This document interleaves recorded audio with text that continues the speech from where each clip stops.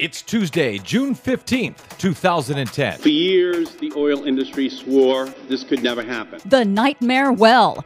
Extreme storms lash the Ozarks. Plus, oil industry in the hot seat. All of that and more straight ahead. I'm Brad Friedman from BradBlog.com. And I'm Desi Doyen. Stand by for 6 minutes of green news, politics, analysis, and snarky comment. Seafood from the Gulf of Mexico is safe to eat. Now, I had some of that seafood for lunch, and it was delicious. We'll leave the snarky comment to Stephen Colbert today. The latest news from Louisiana.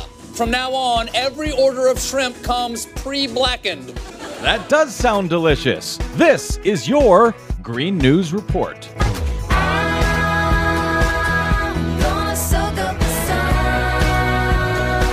Today's Green News Report is sponsored in part by Velvet Revolution's new campaign, ProtectOurElections.org, fighting for real election reform in Congress once and for all.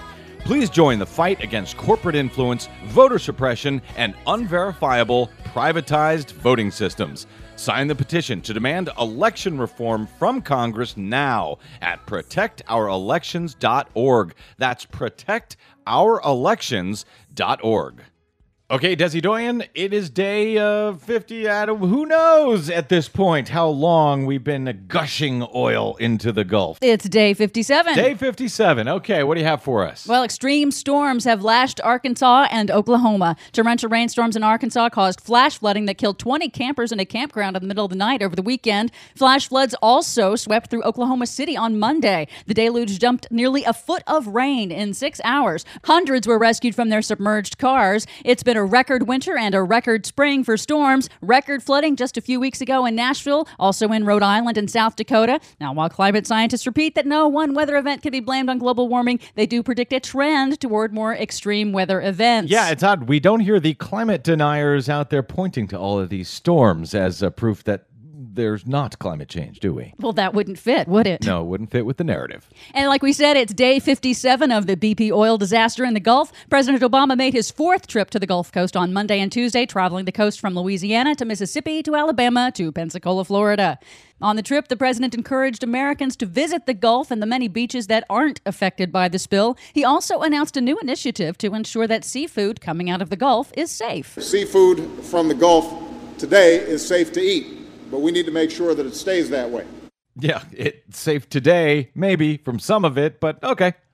The president will speak to the nation on the BP oil disaster on Tuesday night at 8 p.m. Eastern, his first ever Oval Office speech. Now, will he go small and talk only about the direct response to the BP oil disaster, or will he go big and call for the nation to transition to clean energy? Well, he called for Congress and the Senate to transition to clean energy. They're the ones who need to pass a clean energy bill now. He needs to put pressure on his own Democrats. In an interview with Roger Simon of Politico.com, Obama said the BP oil disaster, quote, rivals 9/11 in its ability to change the course of American history. Frankly, I hope that it does. This is the 9/11 for the clean energy movement world. It needs to be. We need to take a direct turn at this point, the way we took a direct turn to supposedly fight terrorism all of a sudden. Now is the moment to be seized to change our energy future. The only question is, will Obama make that happen?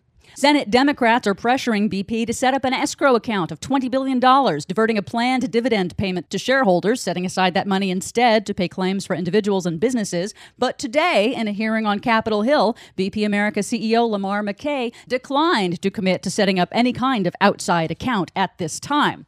Congressional investigators released a preliminary report detailing 5 major fatal decisions made by BP managers on the Deepwater Horizon rig in its last days, alleging that BP ignored warnings in favor of cutting costs. One BP engineer reportedly called the rig the nightmare well. Read it yourself at our website, greennews.bradblog.com. The other companies here today will contend that this was an isolated incident. BP wasn't the only company in the hot seat today. The CEOs of all the major oil companies were summoned to the House Committee on Energy and Environment to testify on their oil spill response plans, or the lack thereof. Democrats criticized the oil companies for all having nearly identical oil spill response plans for the Gulf, which are, of course, clearly inadequate. Congressman Bart Stupak, Democrat of Michigan, criticized Exxon for its limited oil spill response plan. While ExxonMobil has 40 pages on its media response strategy, its plan for resource protection is only 5 pages long,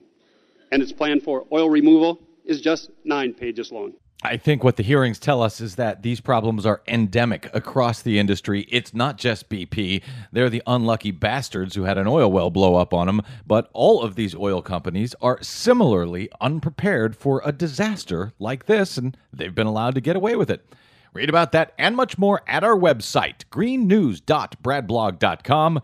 And today we're welcoming aboard our newest affiliate, the Nicole Sandler Show. You can check her out at radioornot.com. I'm Brad Friedman. And I'm Desi Doyen. And we'll let the President of the United States sing us out today. This has been your Green News Report. Very difficult task.